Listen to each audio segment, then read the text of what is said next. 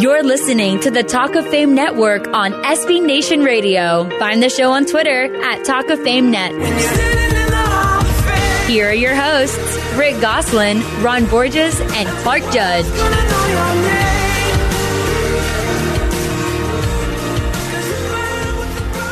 Well, we've got a special edition of the Talk of Fame Network for you today, and actually it's from our new home in SB Nation.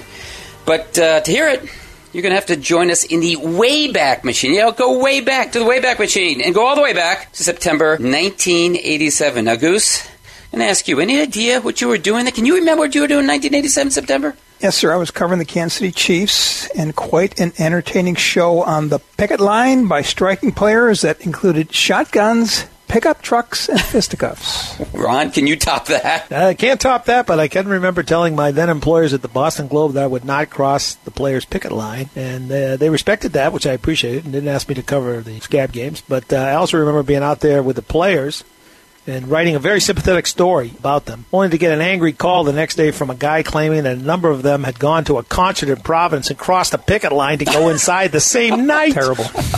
Wow. So to make you wonder about the athletic union movements, you know what I mean? So you didn't have to cover Pickett's last charge, is that right? I was not. I was on the outside. I watched the buses, some of those things, but I didn't have to cross. I was covering the Chargers, and this time 30 years ago, I was covering that ugly 24-day strike, the last NFL strike, that included replacement players, some violence, as you know, Rick, you were talking about angry owners, GMs, and approximately 15% of striking players who crossed, as you mentioned, around the picket lines. In the end, of course, one of the most memorable experiences of my career, honestly, because it was so unique. Yeah, the NFL players decided to take a stand for agency in 87, and after playing the first 2 weekends of the schedule, they walked out on strike, hoping to shut the league down. But the teams anticipated the strike and started laying the groundwork for replacement players and replacement teams before the players ever walked out. The NFL canceled the games in Week 3 to give its teams 2 weeks to practice before resuming the schedule with those replacement players. They would play 3 games before the union caved and the striking players returned. Free agency would come 6 years later after a lengthy court battle. Well, Gooseman, in recognition of that event, we're going to devote most of today's show to the 1987 NFL players' strike. Speaking to former replacement players like Joe Dudek and Kelly Goodburn, former veteran Gary Plummer, and former coach Dave McGinnis, all of whom played parts, and I think crucial parts, in a period recognized and really immortalized in an ESPN 30 for 30 piece. You ought to watch it. It's pretty good. And you know what? If you don't watch it, get with us and do some time traveling, because we're going to do it right now. We're going to the NFL player strike of 1987, and it's coming up next on the Talk of Fame Network.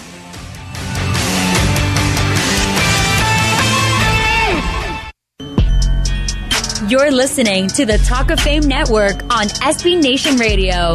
Well, this is Week 3 of the NFL schedule, of course, and for those old enough to remember, meaning the three of us, Week 3 had special significance in 1987. Ron, can you remember that far back? Can you get 1987? Does that work with you? I remember that better than 20 minutes ago. Me too. That's the way it goes. Well, anyway, we do think it had special significance because it was when the NFL players called a strike that lasted 24 days. Now, what made this strike unique was that the league, the NFL, decided in its infinite wisdom to hire replacement players, guys who played in the CFL or USFL or just plain showed up and counted the 3 games they played toward the season record. Now, that didn't go over well with striking players, but of course, these were the guys who crossed picket lines, and there were guys like Joe Montana, Randy White, Joe Klecko, LT, meaning Lawrence Taylor, and not LaDainian Tomlinson, Steve Largent, Doug Flutie, numbers of those guys, and approximately 15% of the striking players, as I mentioned before, they did it. And remember, Goose, remember the last game played before it ended? Yep. Monday night between Washington and Dallas. And the Redskins had nobody cross the picket line. And did Danny White quarterback that game, Goose?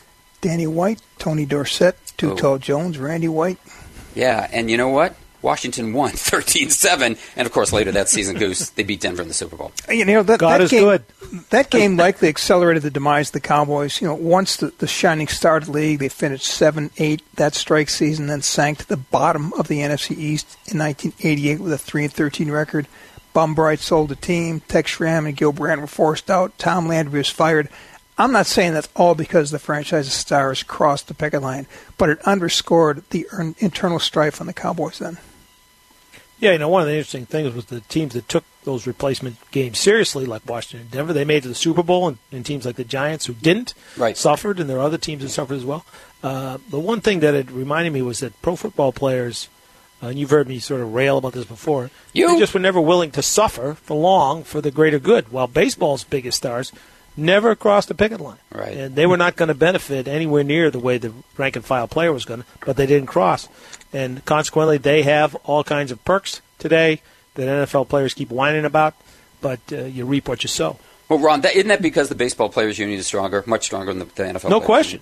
union? No question. I mean, but the union comes down to its members. The members were stronger. Right. It's funny. You think of football players as what they are, they're gladiators. Well, you're not a gladiator when you actually got to stand up for something. Apparently, then the baseball players were gladiators. Hey, Ronnie, what's your favorite story from that strike? Well, one of my favorite ones is while picketing the Bengals training facility, Boomer Esiason was one of the guys who did say out, was one of the highest paid players at the time, and he decided he was going to prevent the bus from taking the replacement players in. He was making $1.2 million a year, and he then sits down in front of the bus like Mahatma Gandhi, and I'm not moving. So 2 months later, the strike's long been broken. The real players are back. Cincinnati's playing Pittsburgh. He throws for 409 yards against the Steelers at home. And as he's walking back at the end of the game, a fan throws a cup of beer on top of him because they were still mad at him that a guy making $1 million went on strike. Whoa, jeez. Goose Man, that one's going to be tough to top. What do you got? Well, I got the fun times on the Chiefs picket line. Paul Kaufman and Dino Hackett pulled up in a pickup truck one day with shotguns, screaming, quoting them, "looking for scabs." Then there was a fight at Arrowhead involving Otis Taylor, the franchise's legendary receiver, and striking linebacker Jack Del Rio. The KC replacement team was winless and terrible, but the striking veterans still gave us a lot to write. Shotguns. And Uncle Jed wasn't with them, huh? Jethro Bodine? Whoa, my God. No freedom, no football. There you go. That's right. As I mentioned earlier, some GMs didn't take it seriously. And Ron, as you referenced, George Young of the Giants, he didn't. He thought the idea of replacement players was a joke, so he didn't hire really competent guys. And it cost them, as you said. I mean, the Giants went 0-3, and they missed the playoffs. Now, I covered a team, which was San Diego, that did take it seriously. And they were smart. GM was Steve Ortmeyer, and he said, you know what, we're going to win these games. And they did. They went 3-0. And in the end of, however, they missed the playoffs, too, because they're the Chargers. But they did find some decent players during that time. And one of them was a defensive lineman named Joe Phillips, who became a starting Goose. I know you remember him because he later went on to Kansas City. Yeah, there were a lot of players actually that came out of there. Steve Bono signed as a quarterback of Pittsburgh strike team, led the Steelers to 2 victories in 3 games. They kept Bono after the strike, and he went on to play 12 more seasons with 5 teams. He won a Super Bowl as a backup quarterback with the Niners in '89, went to the Pro Bowl in 1995 as a starting quarterback of the Chiefs, guiding them to a 13-3 record and the top seed in AFC that year. Eric Kramer played for the Atlanta strike team, went on to quarterback the Lions, taking them to their only NFC title game in the last 60 years in 1991. Ray Brown, wow. Mark Logan, Mike Pryor, Derek Brills, and Kelly Goodburn all parlayed careers as replacement players into Super Bowl rings. Kelly Goodburn, who we have coming up, by the way. Hey, Ron, quick question for you. You remember the attendance for those games? I mean, really nobody came. In fact, I think there was a game in Philadelphia, which is a strong union town. There are a lot of guys there who sound like Rocky Balboa. They look like him, too. But were something like 4,000 people there to show up? Well, you're right, and I'll tell you a great story about the Philadelphia. The Bears were going to go play there, and, of course, Philadelphia is a strong union town, and there were a lot of rumors of potential violence on the picket line and a sort of union-backed effort by other unions as well as the players' union to stop the game. So the Bears woke the players up at dawn and bussed them to Veterans Stadium. They arrived at the stadium at 5 a.m. to avoid the picket lines, and they went inside, and most of them fell asleep on the floor of the locker room. And finally, they woke them up, and they won the game 35-3. So there you go. Good wake-up call. Hey, Gooseman, black mark in NFL history, or was this an innovative solution to a work stoppage? Well, the players did what they felt they had to do. The owners did what they felt they had to do. The fact that the NFL was willing to proceed with replacement players triggered the collapse of the strike. The named players, the Montanas, Dorsets, Largents, who decided to cross the picket line and return to work, undercut the strike effort, giving the owners a resounding victory. A huge black eye, but nonetheless a victory. Well, one guy who wasn't involved, and I said was not involved, and came along about, 10 years later, a little bit later, is former Chicago linebacker Brian Urlacher, who not only is up for the Hall of Fame class of 2018, but is the subject of this week's State Your Case, brought to you by our own Ron Borges, who stated Urlacher's Hall of Fame case on our website, talkoffamenetwork.com, this week, and who is here to tell you why he might make him, and I said might make him, a first ballot selection. Ronnie? Well, you guys know I'm not big on that first ballot thing, but Brian Urlacher may be the unluckiest future Hall of Famer in history. He became eligible this year for the first time, and many feel his career was first ballot quality. Problem is, there's only 8 linebackers in history that have that designation, and the likely 9th. He's also a first year of eligibility this year, Baltimore's 2-time NFL defensive MVP, Ray Lewis. So where does that leave Brian Urlacher? Probably headed to Canton soon, but maybe not as soon as some would like. Now, there's no shame in that, though, because when he does arrive, no one's going to question what he's doing there. In his 13-year career, Brian Urlacher was named Defensive Player of the Year, Rookie of the Year, a member of the 2000s All-Decade Team, an 8-time Pro Bowl selection, and he led the Bears to a 13-3 record in Super Bowl 41 appearance when they had one of the stingiest defenses in history. He started more games than all but 2 Bears in their team's history, 180 starts in 182 games, trailing the all-time leader Walter Payton by only 4 starts. But things didn't start so auspiciously. His rookie season, after starting the opening game at outside linebacker, he found those restrictions of playing only half the field daunting. He got benched, and that benching turned out to be a blessing for him and the Bears. Then head coach Dick Jauron returned him to the starting lineup at middle linebacker 2 weeks later, and by the end of that season, he'd made 124 tackles, 8 sacks, was Rookie of the Year, and Dick Jauron knew he had one less position to worry about. In fact, Dick said he could get to anybody, anywhere, and he could beat your blocking scheme by technique, by skill, by going around it, by going under it, by going over it, any way he wanted to do it.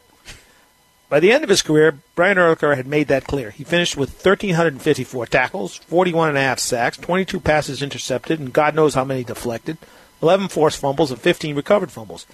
As Mike Ditka said when Urlacher retired, he doesn't have to apologize to anyone for the way he played the game. He's a future Hall of Famer. To describe his style as fast and furious only begins to explain, however, how he combined a linebacker's attitude, defensive back speed, and a computer's recall. When Lovie Smith became the head coach in Chicago and installed the Tampa 2, he quickly realized that Urlacher was more than a heat-seeking missile. He was a guided missile. His intelligence was never given its due, Smith says. His understanding of the game is among the best who ever played it. Well, if that's true, eventually he's going to be in Canton. Just maybe not this year. Yeah, I think eventually he is going to be in Canton. He is. Ron, thanks so much. We're going to take a break right here, but when we return, we'll sit down with former punter Kelly Goodburn, who turned the 1987 strike into a Super Bowl ring. You'll hear how when we return. This is the Talk of Fame Network.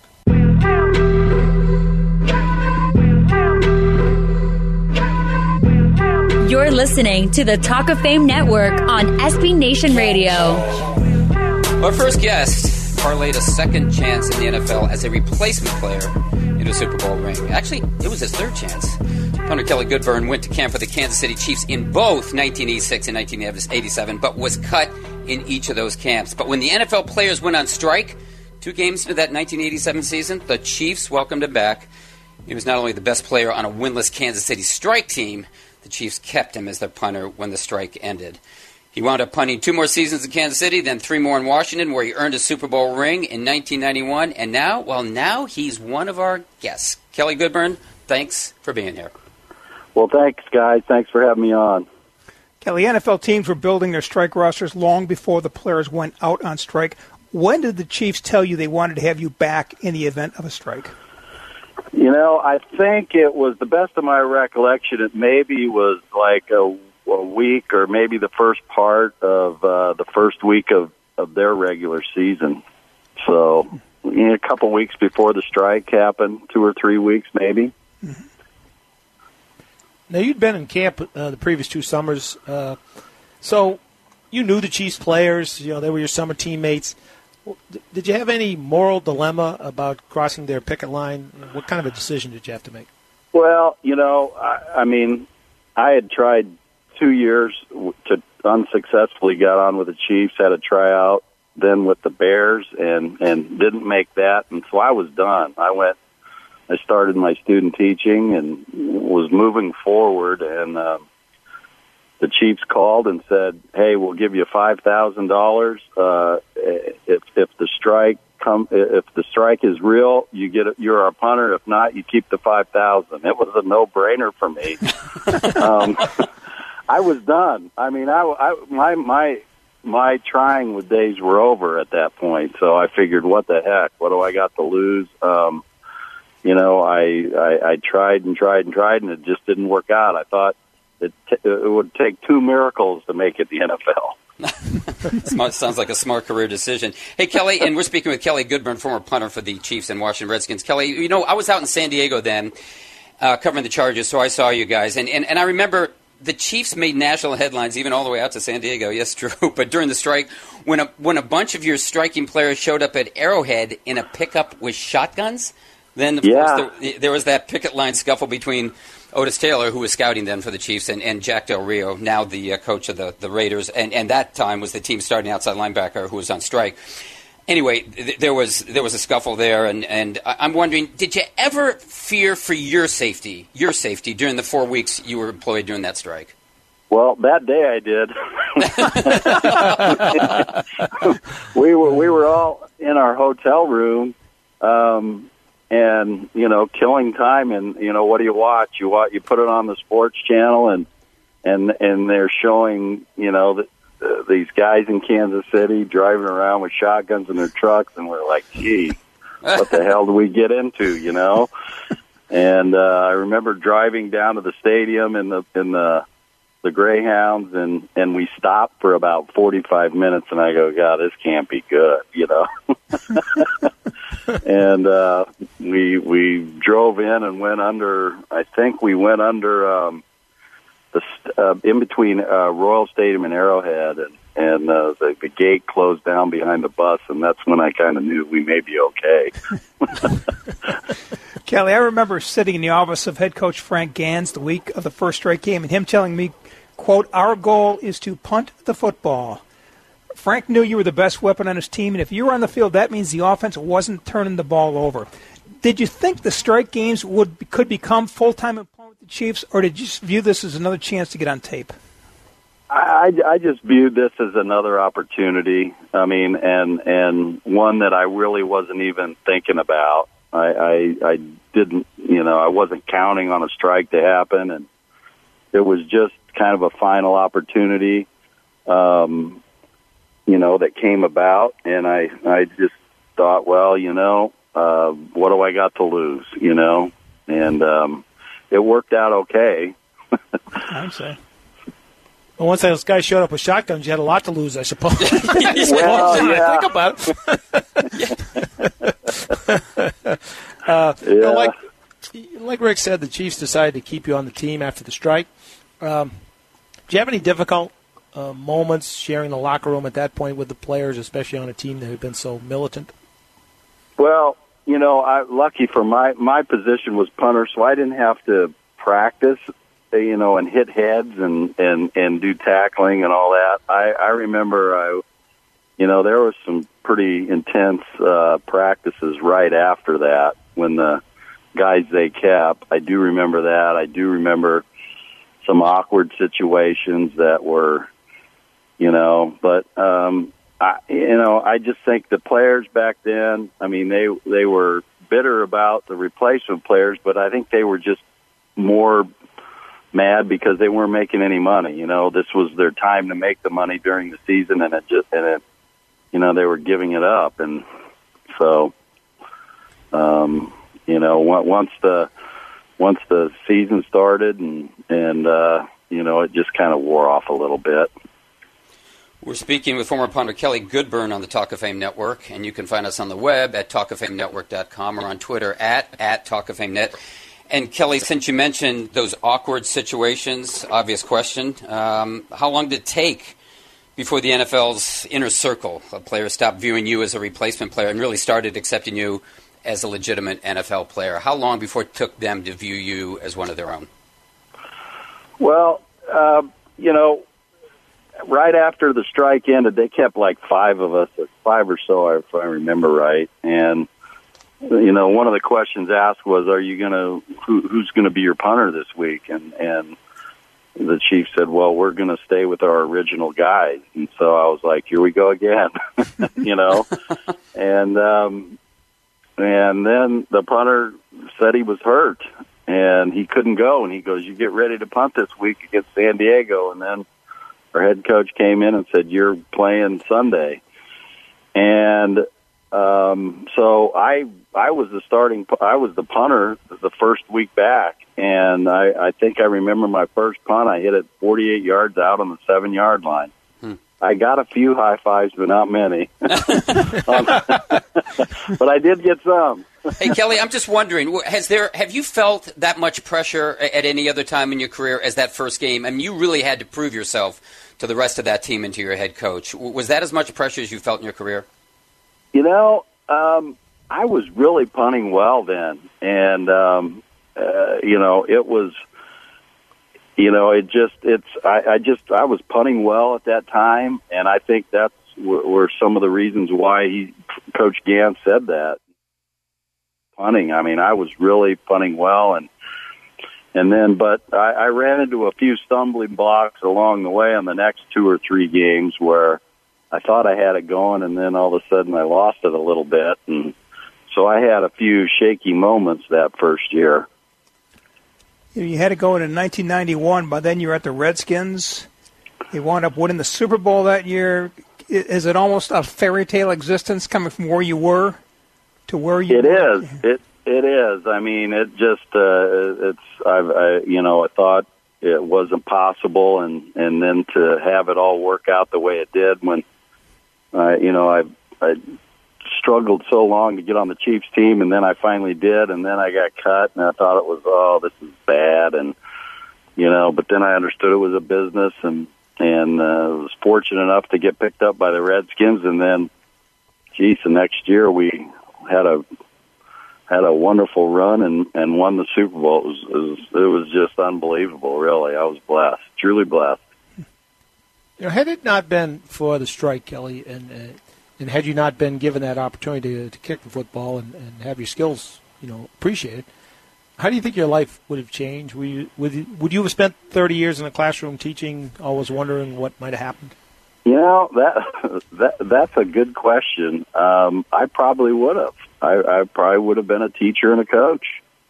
Yeah. And I look back at that. When I made it on the team, I kept thinking, okay, for every $30,000 or $40,000 that I make here, it's one less year I have to teach.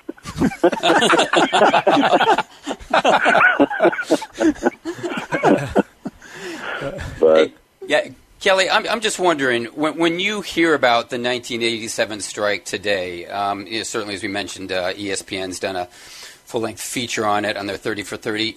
What comes to mind? What comes to mind? Is it positive feelings? Is it good feelings? Do you think back of the turmoil? I mean, what do you think about when someone mentions the 87 strike? Well, I really hate the word scab. And that's what they titled that, but and then they turned it into these guys all deserve Super Bowl rings, and I understand all that, but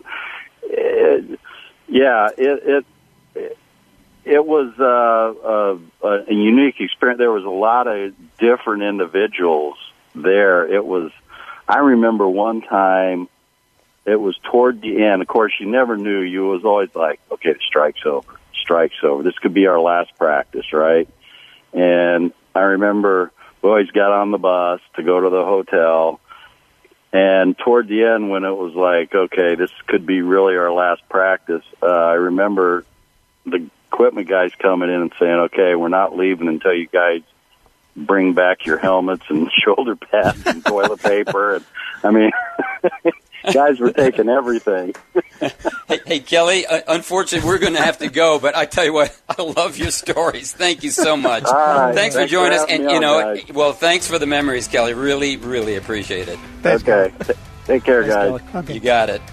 That was Kelly Goodburn, punter for the 1987 Chiefs. You covered him, Goose, right? Yes, sir. Good guy. Good guy. Well, he is a good guy, and he was a good guy. Great interview. Up next, it's the 2-minute drill, and I'm asking the questions. You're listening to the Talk of Fame Network.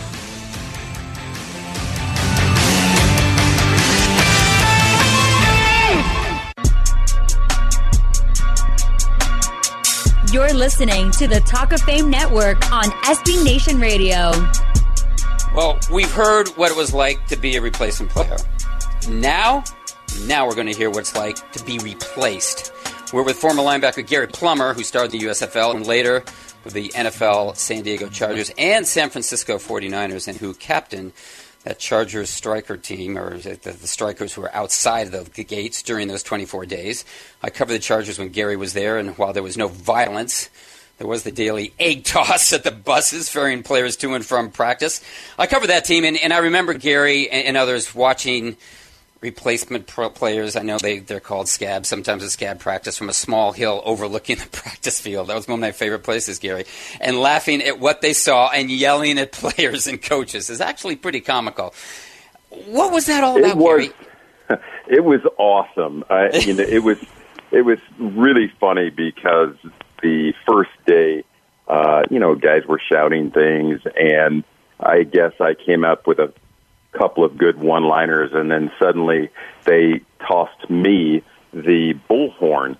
And so, not only was I using my own wit, but everybody was throwing lines at me, and it was just, there was, for example, I don't know if you remember, there was the Rent-A-Center. It was one of those, places where you could get a TV or VCR or whatever the heck it was. And I had some kind of joke about the center that was there that was probably about 400 pounds. And I said something about, I think you guys made a mistake when you went to the Rent-A-Center, and everybody was just cracking up. And the interesting part was that it was like I was the MVP of the first practice with all the coaches and everyone's laughing. The second day we did the same thing. I got a call from my linebacker coach who said, you need to put the bullhorn down and you need to stop. Otherwise, you might not have a job when you get back. It was instantaneous, the 180 flip-flop on the coaching staff. Yeah, Gary, it's hard to believe that was 30 years ago this week. And I'm wondering, what do you think of when someone mentions that 87 strike to you? Probably what I think of is just how inept the Players Association was. We had meetings frequently, and literally by the time you got home, you were getting a phone call from one of the Charger reps asking you if you called and talked to a reporter, because the NFL executives already knew what our strategy was for the next week. It was, every single turn we made, the NFL owners beat us to the punch, and it shouldn't be surprising, but it certainly wasn't a victory for the players. It was only a victory in the courts that enabled us to get free agency later on down the road. Gary, is there something about that strike that still sticks in your craw? It actually sucked when, you're getting phone calls from coaches, saying, hey, this guy who happened to be a sheriff in Solana County or something, and Mike Humiston's playing really well, and, you could be out of a job in a couple of weeks if you continue to, with your histrionics. And it was bizarre to me how coaches changed their alliance in a heartbeat. And, clearly the ownership, controlled them and signed their checks. So you have to understand that. But it was, there's so much talked about loyalty in professional football, and we're a family, and family went out the window real quick. I'm glad you said that, because I've said that many, many times. This is like the Addams family. This guy's not a family. Yes. Well, one of the things that I thought was really interesting is we were all ticked off every time we heard about a player crossing the line, because it wasn't even a question here in San Diego. The leadership was fantastic, and it was a team of old veterans, and truthfully, that's why we weren't very good, because it was Don Coryell hanging on to, a lot of guys that were great in the 70s and in the early 80s that had seen better days. But what it enabled us to do was, we literally had practices almost every day with Dan Fouts running them, which wasn't much different than the normal practices, even when Coryell was there. But what was weird is when guys were crossing, we were just pissed off. And I never understood it until I went and played for the San Francisco 49ers and understood what Eddie DeBartolo meant to the players. And literally, there's a 49er family with Eddie DeBartolo, and the loyalty was unbelievable. And trust me, had I been with the 49ers when that strike happened, I would have crossed the picket line the first day. That's a guy that is willing to do anything for his players, and you want to show your loyalty by doing anything for him. No Charger family with A.G. Spanos? Absolutely none. And amazingly, those genetics were passed down clearly to his son. Ronnie? Were you angry at the Scabs for crossing the line, or the NFL for counting the games, or the way the coaches sort of turned on you? All of it. It was a really strange time, and it was kind of scary too, because as Clark had mentioned, I had played 3 years in the USFL. Donald Trump and all of his amazing foresight, flushed the USFL down the toilet. And, I had been out of work for a year and a half waiting for the contracts of the USFL to go away so I could play in the NFL. Then you play in the NFL. I wasn't real established. I started, most of the games my first year. And then, as a second year, I'm thinking, hey, I'm taking off. This is going to be great. And the strike happens. And it was one of those precarious situations. You didn't realize that, know if you're going to have a job after it was all finished. But that was the bad part. The great part was there were a couple of really good players that stuck with the Chargers. I mean, they were loyal to those guys. I think they kept over 10 guys, but 3 of them specifically were damn good players. One guy they made in USA Today named the All Joe team after, which is Joe Phillips.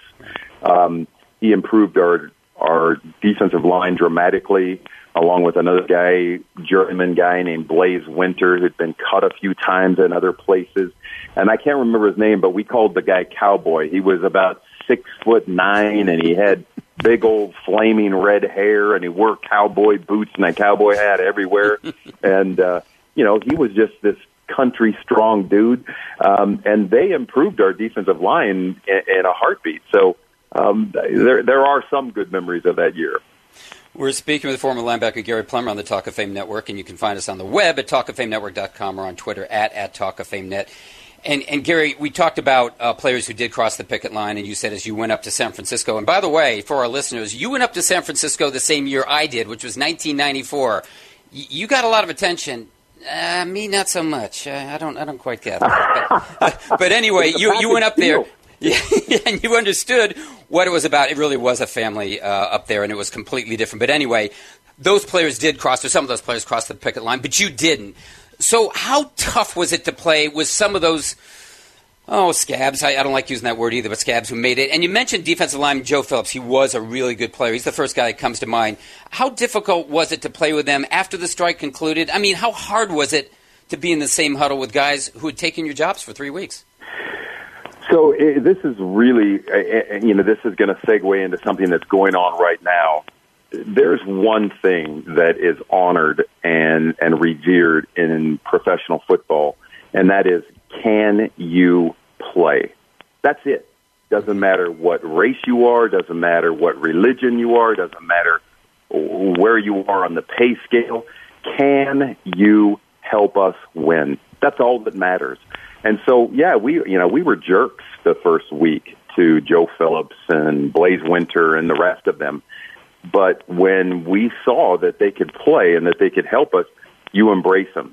And where I'm saying this dovetails into what's going on currently, this big argument with Kaepernick. Look, if he could play, he'd be playing. End of story. I don't care what the motivation is for, all this garbage that you're seeing out there. Trust me, NFL coaches, NFL owners, they want to win. And if you got a guy out there that's going to help you win, you're going to sign him. The guy's a distraction. And that was part of the issue with what happened to the 49ers in that strike year of 87. They had so many guys that crossed. It did create a lot of dissension. It's just amazing to me that there's this controversy in the NFL right now about Kaepernick. Let me just tell you right now, if he was on the 49ers when all of us were there, he would have never made it onto the field, not because of his ability or inability. Nobody would have allowed him on the field to be a distraction during the game. If you want to protest after the game, congratulations. You know what? Grab a flag, run around Candlestick Park, do your thing. That's on your own time. When you start messing with the ability for players to focus on the one thing that they're supposed to do on game day, then, now you're trying to take money out of my pocket, and it's not going to happen. I mean, people have asked the question. I said, it wouldn't have just been me. There would have been a couple of dozen guys that wouldn't have let him out of the locker room until the national anthem was over.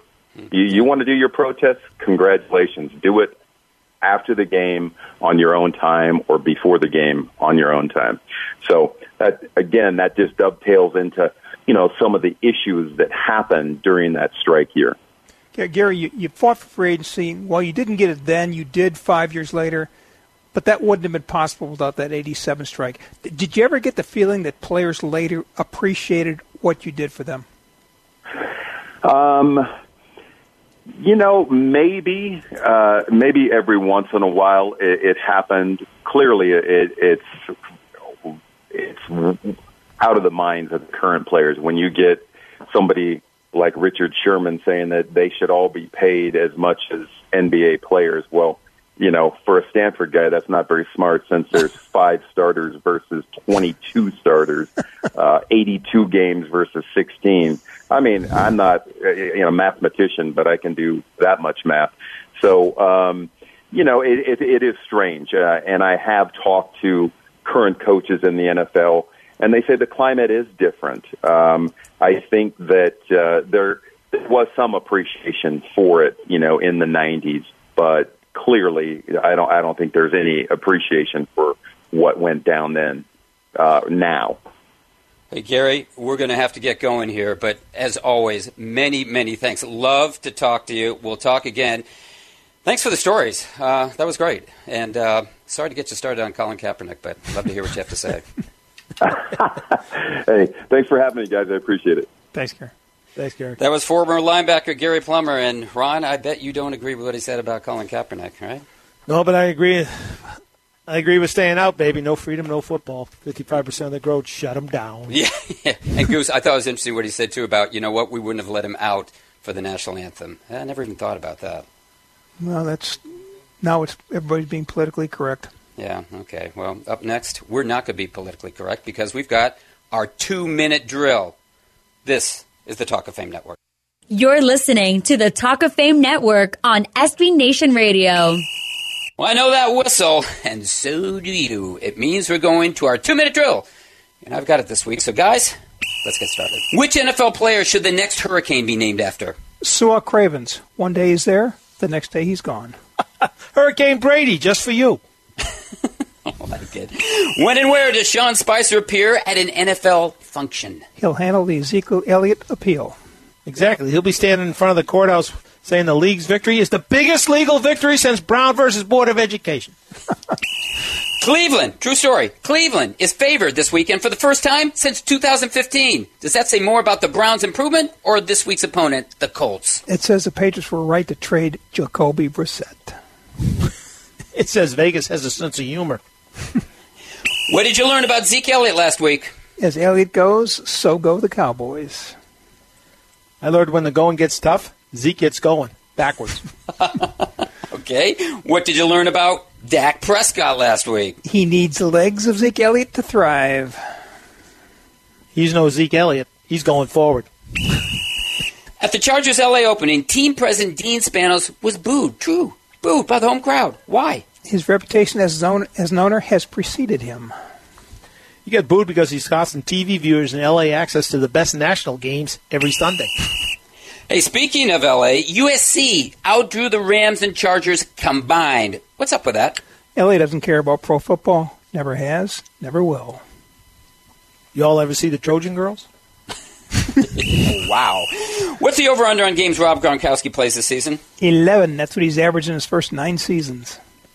Well, after asking out of Sunday's game against New Orleans after landing in a heap, I say he won't make it to Thanksgiving. Complete the sentence. Tom Brady throwing for 450-some yards. What did 457? I don't know what it was, Ron. At age 40 is like? Gordie Howe is scoring 44 goals at the age of 40, 34 goals at the age of 50. Top that, Tom. It's like dunking on an 8-year-old if you do it against the Saints. Roger Goodell is getting a new contract. What would you pay him? Whatever the going rate is for the most powerful man in football. I'd pay him like the owners pay the rest of the players. NFL minimum plus unattainable incentives. That's the end of the first half, but don't move. Don't go anywhere. We have more on the 1987 strike coming up, including sit-downs with former replacement star Joe Dudek and former coach Dave McGinnis. That's next on the Talk of Fame Network.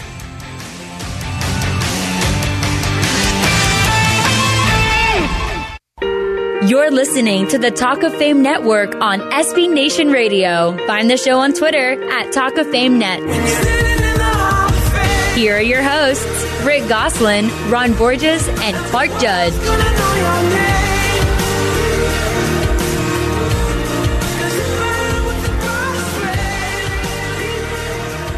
Welcome back to hour number 2 of the Talk of Fame Network, and I don't know if you guys saw it last week, but if you didn't, I'll remind you, Hall of Fame running back and friend of the show, LaDainian Tomlinson, well, he said that if he could put one guy in the Canton, it would be his former fullback and friend of the show, Lorenzo Neal, who, of course, also happened to be LT's presenter in Canton this summer. And that's okay, because remember when Hall of Fame coach Tony Dungy had Donnie Shell present him, and then he called for Donnie Shell to be inducted in the Hall of Fame, too. But what bothered me about what LT said, guys, was his knowledge of history, or maybe his lack of it. LT's a smart guy. I know that, and you do, too. But in lobbying for Neal, he said, there isn't a fullback in the Hall of Fame, and I think it's time for us to start putting fullbacks in the Hall of Fame, and he deserves it. You know what? Actually, there is a fullback in the Hall of Fame. In fact, there are 8 of them, including Jim Brown and Bronco Nagurski. There's also guys like Jim Taylor, Larry Zonka. I mean, guys, Taylor, Zonka, they're not exactly ancient history. Yeah, some folks tend to view today's game as the way football has always been played. They don't seem to be aware that once upon a time, fullbacks got as many carries as halfbacks. Tight ends were used as blockers more than receivers. Some quarterbacks didn't throw 50 times a month, much less 50 times a game. And defensive players could punish quarterbacks and ball carriers back then. It was a different game. It doesn't mean it should be a forgotten game. Yeah, I mean, the problem is, with time passing, Bronco Nagurski is a Brontosaurus Nagurski as far as LT is concerned. He's 38, and, Jim Brown's 81. Jim Taylor, he figures maybe he's Taylor Swift's uncle. Historical perspective, among football players, really, history is the last game film they watched. Right. So no surprise, really, they didn't know that the fullbacks were once what we now call running backs. Bronco Nagurski, doesn't he play in Denver? Ron? Hey, listen, Gooseman, if you had to put one fullback in today, one from any era, who would it be? Roger Craig. He was a throwback to the old days when fullbacks were asked to run, block, and catch. He may be the last true fullback to ever play the game. Country. I like Larry Centers, one of the most prolific pass-catching running backs in history. He owns the NFL record for most passes caught by a running back, and a couple-time Pro Bowler, and probably the last productive fullback we're going to see. Well, sorry, I'll tell you, but it does not look like Lorenzo Neal has any votes here. Maybe we'll check with the other 45 selectors and see what they're thinking. In the meantime, we're going to check first with our sponsors, so don't go anywhere. You're listening to the Talk of Fame Network.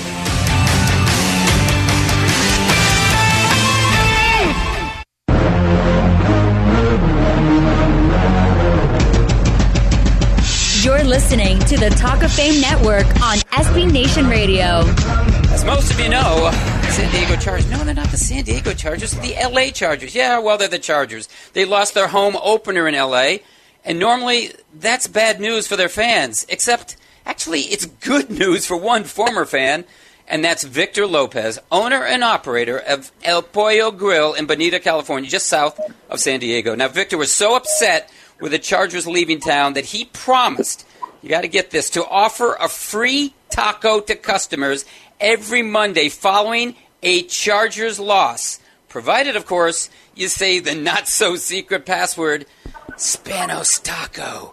And he's been true to his promise. Victor joins us now from Bonita, and Victor, congratulations. The Chargers are 0-2.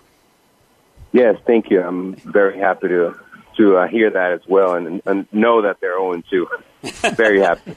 Hey, Victor, I saw what happened at your place this week. Lines were out the door. What's been the response, and how many tacos do you estimate you've given away the past 2 weeks? Well, there was a line at the door, and last week it wasn't so much the hype. This week, for whatever reason, there was way more hype. And over the past 2 weeks, I figured easily a good 700 free tacos. I mean, 700 people have stopped by. Many have been, old customers, and many new customers coming from all parts of the city, the county. Vic, aren't you going to lose a lot of money? Who's paying the bill on this? You know what? A lot of people are saying that, and a lot of people think that, but honestly, people don't just come in for one taco. If they like them, which most everybody has, they order more. They order drinks. They order soda. They order family meals. They order a bunch of stuff, desserts, and then they also do take home. And then they'll become, if they haven't never been here, they become a regular customer. Of course, they like the food, which mostly everybody has. Yes, there you go. I'm wondering, Victor, how did you first come up with this idea, and why did you think it was good business to sort of be handing out free tacos? Honestly, it just came out of left field. Watching the game last week during Monday Night Football, I was watching the first quarter, and then I kind of got irritated just by watching the L.A. Chargers, and I decided to head out to the gym instead of watching the game. But when I come back, my daughter's still watching the damn game. And so I continued watching in the fourth quarter, and it just came out. I said, you know what? If the Chargers lose, I'm gonna put it on my personal page, and I'm just gonna announce it to my friends and family and people that I don't know on my personal page that I'm gonna give a free taco the following Monday and Tuesday if and when they lose. And it blew up from there. They lost and got a good response, and then all of a sudden this week it just blew up more with everybody just sharing and local media and also other parts of the country that have contacted me and interviewed me for what I'm doing. And honestly, this is just a healing, kind of like a healing movement for anybody that still has an aggression towards Dean Spanos and his crew.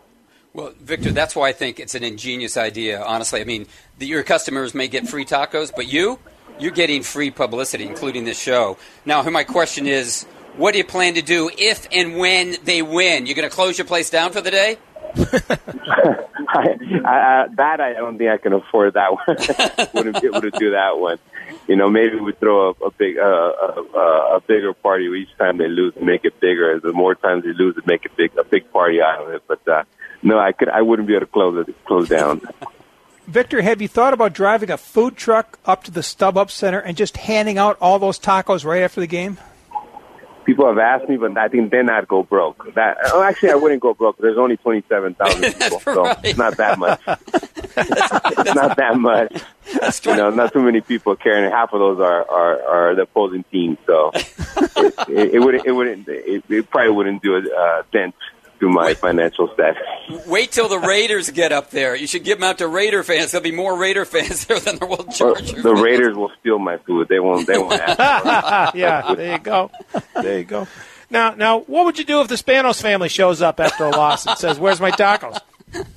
I'll give them free food. They seem like they want everything for free anyway. So I'll give them free food too. I'll give them more than just one taco. I'll give them the freaking whole griddle full of food. I think they need it. Hey, Victor, I'm just wondering, Ron's in Boston, Goose is in Dallas, I'm here in New York. When are we going to get free tacos? Can you ship the tacos to us? Do those go through the mail? Of course. We'll ship some free tacos down to Dallas and wherever you guys are at. That's not a problem. As long as they're maintained nice and cold. Victor, how long have you been a Charger fan, and who is your all-time favorite Charger? I've been a Charger fan since I can remember, since I was a little kid. Dad brought me up a San Diego sports fan, and that came along with the Padres and the Chargers, and those are pretty much the only two faithful teams that I've grown accustomed to, and got a tattoo of the Chargers on my calf, and unfortunately I got a boat that I custom made. It had some Charger bolts on the seat, and I've got full memorabilia on my walls in my garage. I've traveled to games. It sucks now that I cannot do that, and Dean Spanos took away from my future memories and my kids' future memories, because I definitely was planning, and I did raise them Charger Padres. That's what it's all about. I wasn't born here. I was born in Mexico, in Tijuana, but south of the border. But San Diego's definitely home for me, and this is where I'm planning to retire and raise my kids, and no football. That means I will never be able to root for an LA team. That's just, for me, that's a sin in my household. And for Dean to just take that away and not give a rat's, it sucks, because there's consequences to this, and I'm pretty sure he's going to pay for them, unless he has a plan, which we don't know. But doesn't his legacy mean more than just money? I just can't understand why he would do something like that, with no explanation to any Charger fan, or no apologies, or not even trying to lure the San Diego faithful to an LA team. He just basically shut his mouth and just decided to just do it his own way. And I hope and pray that if he falls on his face. And I'm not a vengeful person, but in this case, there's consequences, and everything. All the consequences should take place hopefully pretty soon. Well, thanks, Victor. Thanks so much for spending time with us. And it's not often we get to say this, but here's hoping you get your wish and the Chargers lose again. Yes. Keep on losing, Chargers, please. Thanks. Thank you. That was Victor Lopez, owner of El Pollo Grill in Bonita, California, and he's giving away a taco to each customer the Monday following Chargers losses. Yeah, that's true. I was getting hungry talking to him, Ron. Hey, maybe we can get him to send us one every Monday, huh? Just keep them cold. Well, there's the signal that Dr. Data's back, and he's not giving away tacos. He's giving away more info. And Gooseman, what do you have today? Well, Dan Marino was there back in 1987. So were the Marx brothers, Clayton and Duper, one of the original Killer Bees. Glenn Blackwood also was playing for the Miami Dolphins that season, as were former 5-time Pro Bowl middle linebacker John Offerdahl and Hall of Fame center Dwight Stevenson. 1987 also was the year the Dolphins opened Joe Robbie Stadium, a gleaming football palace in the Miami suburbs. So, Ron, who do you think threw that first Miami pass in the new building? If you think of Dan Marino, you're wrong. It was Kyle Mackey. He also was the team captain that day. Call it a bad case of extremely bad timing. The Dolphins planned to open the season the third week against the Giants. That game was canceled because of the strike. They opened fifth week at home against Kansas City with a strike team. Replacement players, replacement team. Dan Marino, by the way, was standing outside on the picket line. Only 25,000 showed up to see the game, but those strikers remain forever in the team record book. Page 92 of the press guide. All the stadium first.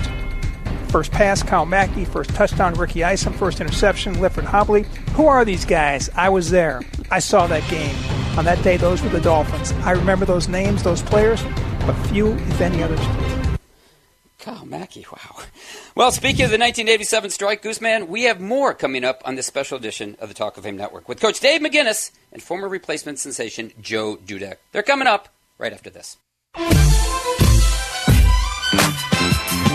You're listening to the Talk of Fame Network on SB Nation Radio. Our next guest, Dave McGinnis, spent 31 years on an NFL sideline as both an assistant and head coach before sliding into the radio booth this season as a color commentator and radio guru for the Tennessee Titans. Coach Mack was a defensive coach on some great Chicago Bears teams in the 1980s, and later he took a 4-year spin as head coach of the Arizona Cardinals. Now, Dave's been on with us before to talk about one of his favorite former Arizona players, and that's Pat Tillman, to be exact. And now he's back to help us remember the 1987 strike season. Hey, Mac, you're on with your Indianapolis Breakfast Club. Goose, Ron, and Clark. Thanks for joining us. Let me tell you something. This is the least expensive I've ever gotten out of it, having you three guys together. I mean, seriously, I had to take this radio job to pay all the bills at Shapiro's. So, I mean, how we doing, boys? Great talking to you. Is the cook in? Is the cook in at Shapiro's? Yeah, look, if the cook's not in, we can stand outside in the snow until they find some oatmeal for us. Hey, Mac, you were on Ditka's staff at the Bears in '87 when the players went on strike. There were some great players in that defense, players who were very good at Ditka, you and the Bears. I'm sure you developed a bond with the Mike Singletaries, Wilbur Marshalls, Richard Dents, Dan Haftons, Otis Wilsons. Did you feel at all that you were betraying their trust by coaching those spare Bears? You know what, Goose? We really, in '87, you know, that we as coaches, we had no choice. I mean, because the games, you know, it was deemed that the games were going to count.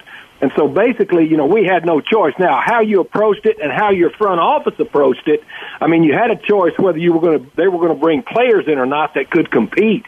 But as far as coaching the ball games, we really had no choice. And really, you know, we'd come off of a 14-2 year in 1986, had been beaten by Washington in the playoffs, had started the season off by beating the world champion New York Giants on a Monday Night Football. I mean, we just drove them in that game. Came back and won our next game. I think it was against Tampa Bay. So we were 2-0. We were rolling.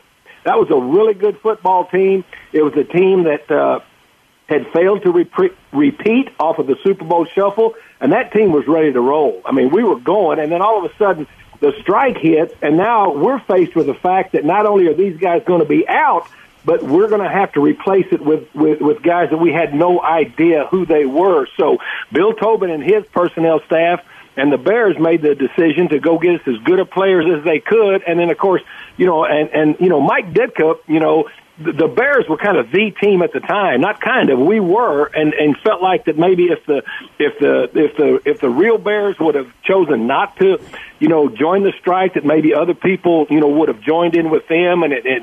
But you know, they chose to, and so we really had no choice as far as coaching the players. And then once they said that these games are going to count, I mean, we were all in for that. As far as we weren't all in for the strike, but we were all in for those games counting, and we tried to win them.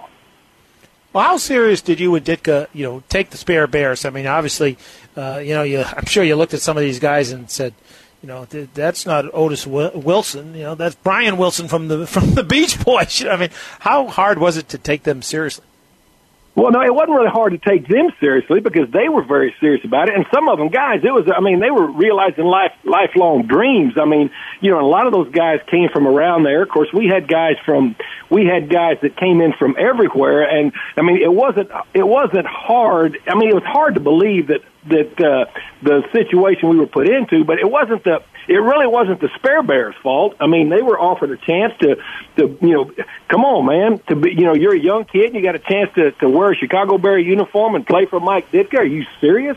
I mean, they were fired up. I mean, the problem that we had was, I mean, the first practice we had, you know, Ditka gave them a talk, you know, in our meetings, and I mean, they were so fired up, and we had about 30 fights in the first, you know, 10 minutes of practice because guys were so jacked up and juiced up, and we had to, you know, calm them down. And I mean, they were all in, and then the Bears did a really good job of taking care of them. Now, you know, we kept them in a hotel off away from the facility. We had a guy named Kenny Geiger that was kind of their escort, and kind of pulled them together and brought them in. And, you know, I mean, so, I mean, they developed a real, because they were together all the time. And, you know, they developed a bond very quickly.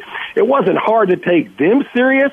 It was kind of hard for, you know, to believe. Now, you know, this was starting, you know, my second year in the league, and I'd come in the league with the, you know, Super Bowl shuffle Bears after they had won it, and we'd gone 14-2, and all of a sudden this is going on, and I mean, it was surreal, but it wasn't hard to take those guys serious because they were serious about it.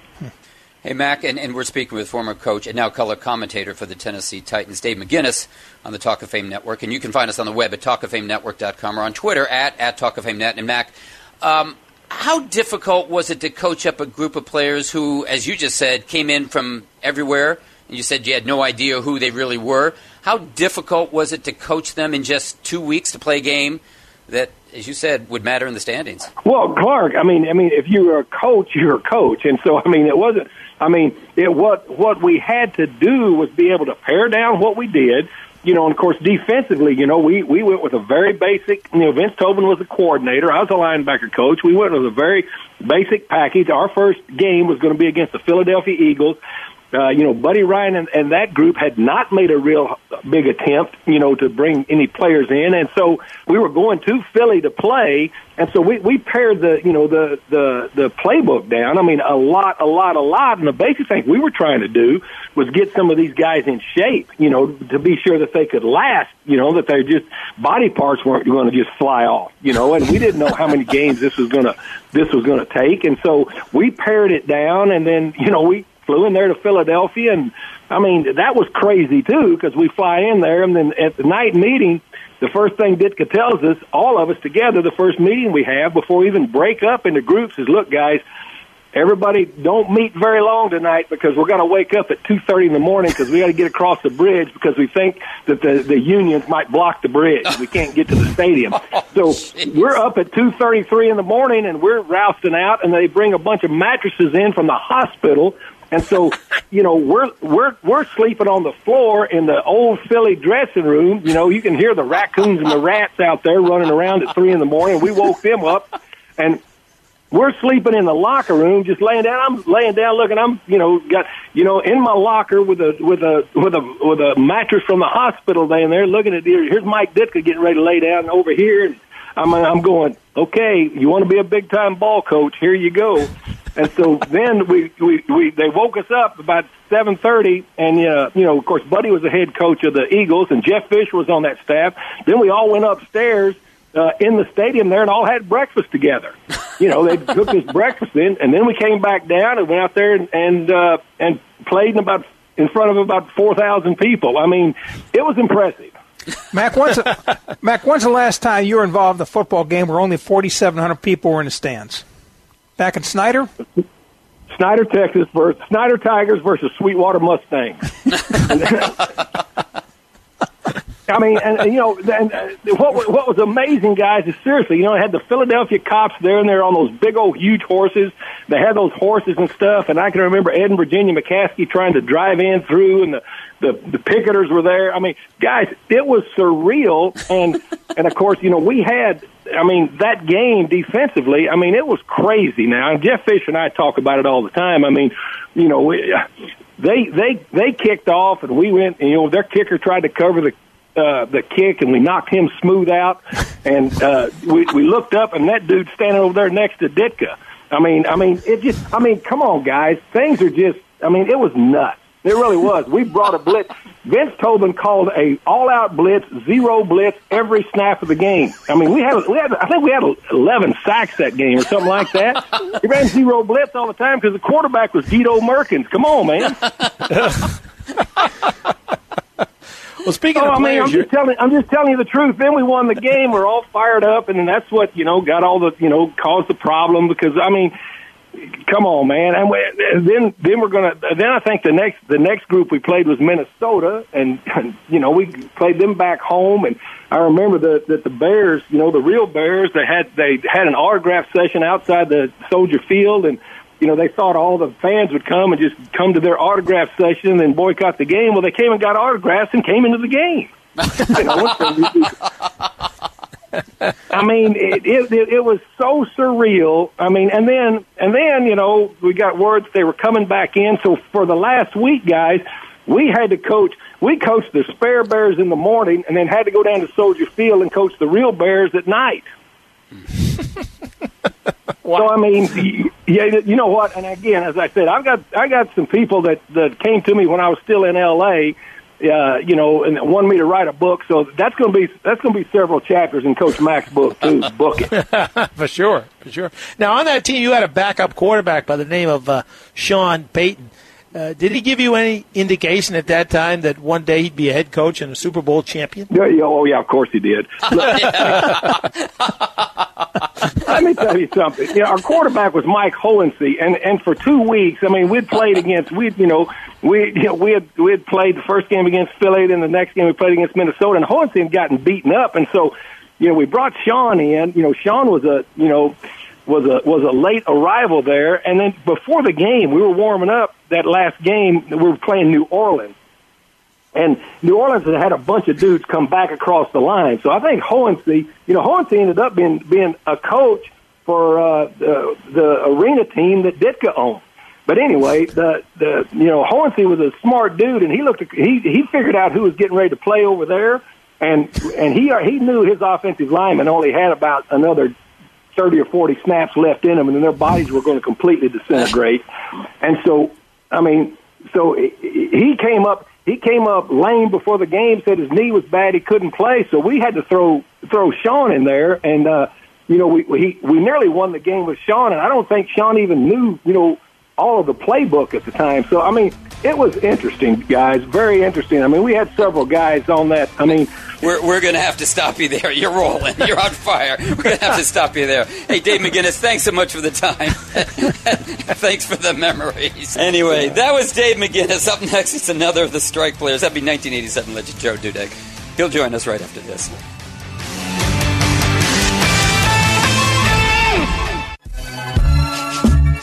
You're listening to the Talk of Fame Network on SB Nation Radio. Joe Dudek became a college football legend when he was the first Division III player to make the cover of Sports Illustrated, and that magazine's preferred choice for the Heisman Trophy in 1985 over a guy you probably have heard of, Bo Jackson. 2 years later, Joe made the NFL from a remodeling job. A 3-time Division III All-American running back at Plymouth State, New Hampshire, Joe rushed for over 5,000 yards and broke Walter Payton's college football touchdown record with 79 before finishing 9th in the 1985 Heisman balloting. He became a cult hero, as well as a football hero, but was undrafted, spending a year on injured reserve with the Denver Broncos before being released among the final cuts in 1986. But then came the 1987 strike and the birth of the replacement players, and Joe Dudek had a decision to make. He's with us today to explain that choice and what it led to. Hey, Joe, thanks so much for joining us. I'm glad to be here. Well, Joe, as you know, when you were released on that final cut in 87, the Broncos asked you to do something that you were reluctant to do, and initially, I believe, didn't do it. You just tell people, what that was and why you made the decision you made originally. Well, I remember it like it was yesterday. My first year I was on injured reserve, and it was a good opportunity for me to get to know my teammates and really get to understand the NFL and the speed of the NFL and adjust to the different play style of the NFL versus Division III. Going into my second year, I had high hopes of making the team and thought I had a really good camp. And unfortunately, on the last cut, I got the call into the coach's office to let me know that I had been let go. On the way out, the player personnel director pulled me aside, and obviously they were anticipating the strike happening and asked me if I wanted to sign a contract to say that I would play if the players decided to strike. At that point, I thought nothing at all except my teammates and the support I wanted to provide them, and said I couldn't sign that contract, and was sent packing and went back to Quincy, Massachusetts. So, Joe, what did you do after your release, and what did you think your football future was at that point? I still felt, well, first of all, I basically, my brother was rehabbing 3-family homes in Dorchester, Mass., and I basically was helping him with that while I was waiting for the call. But quite frankly, if you weren't willing to cross the picket line, there really wasn't that many opportunities until they could get everything figured out. So I knew I was going to be in limbo for a little bit, working for my brother. Hey, Joe, as you know, after 2 weeks, the strike was called and no games were played in this week, which is week 3.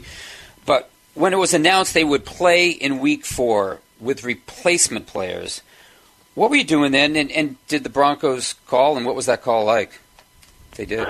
Yeah, still doing the same thing with my brother, and yes, I did get a call, and basically, made me the same offer that they made me when I was leaving the building after being, one of the last cuts, and it basically, gave them, the same response that I did back then, and that was that I wanted to support my teammates, and I felt that I couldn't cross the picket line. So you refused to play that first week, and as I recall, the Broncos, they get plastered by the Houston Oilers in their first game, and they persist. And the following Monday, you get another call, and you made a different choice. And you put down the hammer and put on the pads, I guess, but why'd you do that? What made you change? Well, you're right. They did get beat pretty good, 40-10, I think the score was, by Houston, and I got the call early Monday morning, asking me to reconsider. And, at first I was going to say no, but I was told that a lot of the players across the league were starting to cross the picket line. For the Broncos, the two most notable names was Steve Watson, wide receiver, and Billy Bryan, the starting center, and a few others. And for the Raiders, it was going to be Bill Pickel and Howie Long. And basically, what they sold me on was the chance of a lifetime. The reason that they felt they lost to Houston was they couldn't really run the Denver Broncos offense the way that I knew the offense versus the other running backs that they had in camp. And they said this was a golden opportunity for me to prove myself in the NFL and to be able to play on Monday Night Football in front of the loyal Bronco fans and play against some real players in the NFL. And I thought about it, and it didn't take me long to decide that, you come to a fork in the road in life, and you got to decide which way to go. And when they framed it up that way, and the fact that others were already crossing, I just felt that this was an opportunity I couldn't pass by, and decided to take the chance.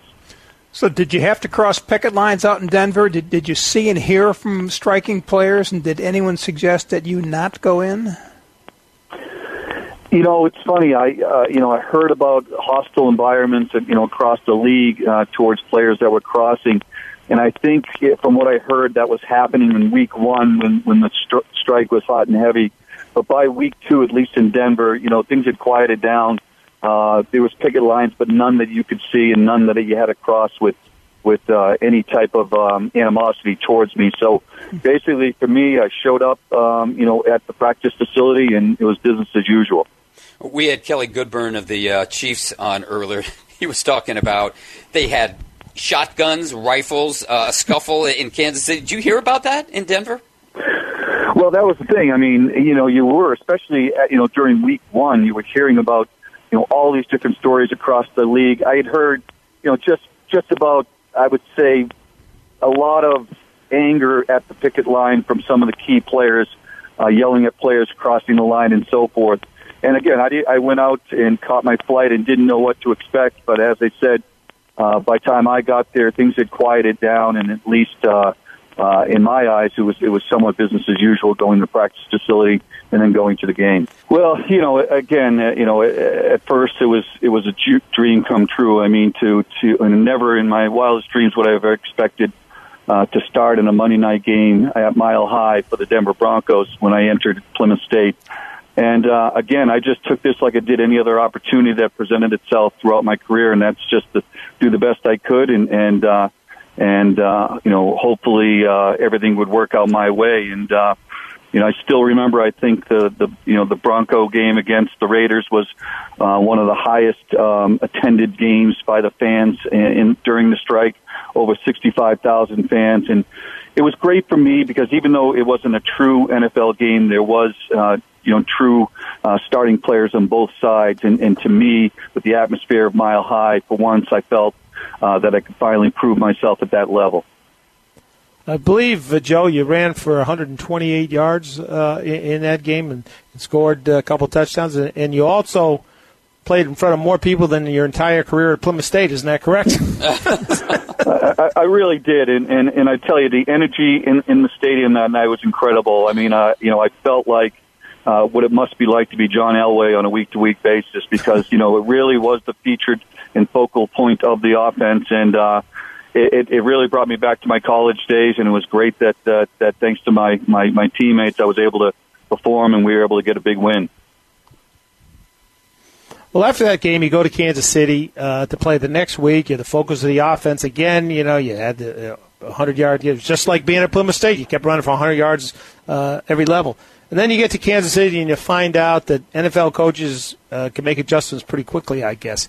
When you got out there for that game, what was the difference between what you had seen that first week and what you were looking at in that game?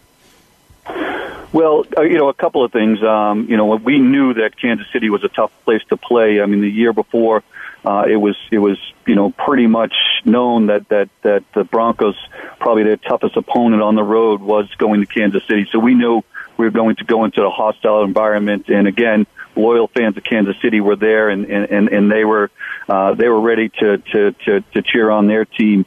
For me, what I remember is the fact that, NFL coaches do make adjustments, and they realize that with the limited offense that these strike teams could run, it's going to be pretty simple to put 8 guys in the box and just stop the running game, which they did. But the fortunate thing for me was that we adjusted and went to a passing game. Ken Karcher, who was the starting quarterback, him and I worked a lot on during the preseason games, and had a good working and playing relationship with each other. And we just started passing the ball, and I was fortunate to get 5 catches that day. And again, we were fortunate enough to win the game and get a big win against a division opponent. Joe, after that game, strike ends. Most of the replacement players became displaced players. So what happened to Joe Dudek?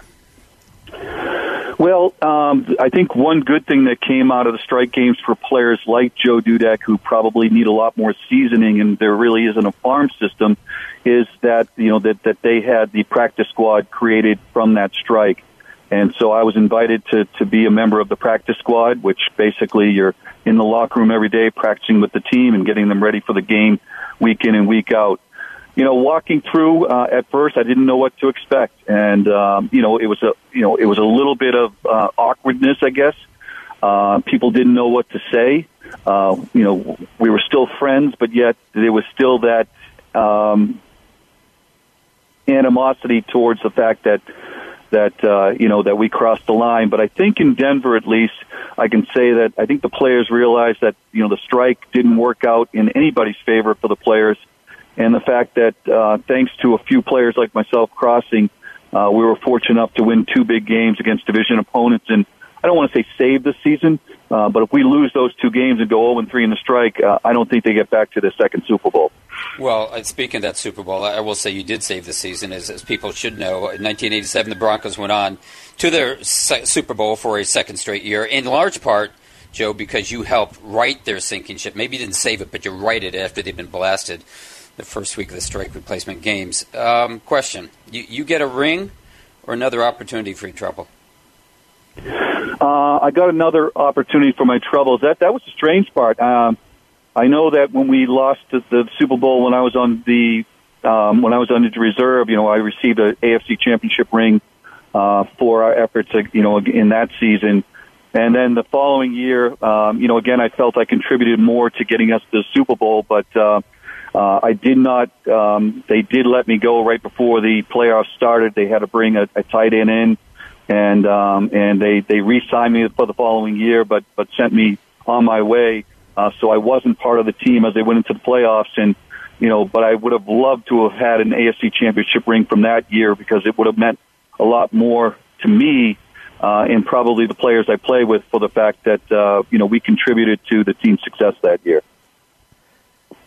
Joe, when you look back now, and I believe, correct me if I'm wrong, but I believe you have a picture somewhere of you slashing past Howie Long and leaving him in the dust somewhere in your office or your house. But how do you look back on the experience now from 30 years away, and was it worth it? Any regrets? Happy you did it? I'm happy I did it because, I was able to at least say to myself that I could play at that level. Playing in preseason games is one thing, but playing in a real game against, starting players on both sides on Monday Night Football in front of 65,000 people. To me, I at least was able to say that this kid from Plymouth State was able to perform at the highest level. And that allowed me, I think, to walk away from the game and find a career outside of the game, for the fact that, I got more out of the game than I ever could have expected. And I'm just so happy that, I was able to kind of culminate my career with playing on Monday night and helping the team win. Joe Dudek, thanks so much for the time, and thanks for the memories. Really good talking to you. It's always great to talk about it. I really appreciate you having me on tonight. You got Thanks, it, Joe. That was New England legend Joe Dudek of Plymouth State and the 1987 Denver Broncos. Up next, it's the 2-Minute Drill. You're listening to the Talk of Fame Network. You're listening to the Talk of Fame Network on SB Nation Radio. That means we're almost out of time, which means we're going to the 2-Minute Drill. So get me and Tom Brady on a roll. Here we go, guys. When does New Orleans realize that defense is part of football? After a coaching change. Exactly. When they hire a defensive coordinator. Where's as Sean head Payton coach. next season? Pick a New York team, any New York team. He'll be lipping off to somebody, but not a Saints player.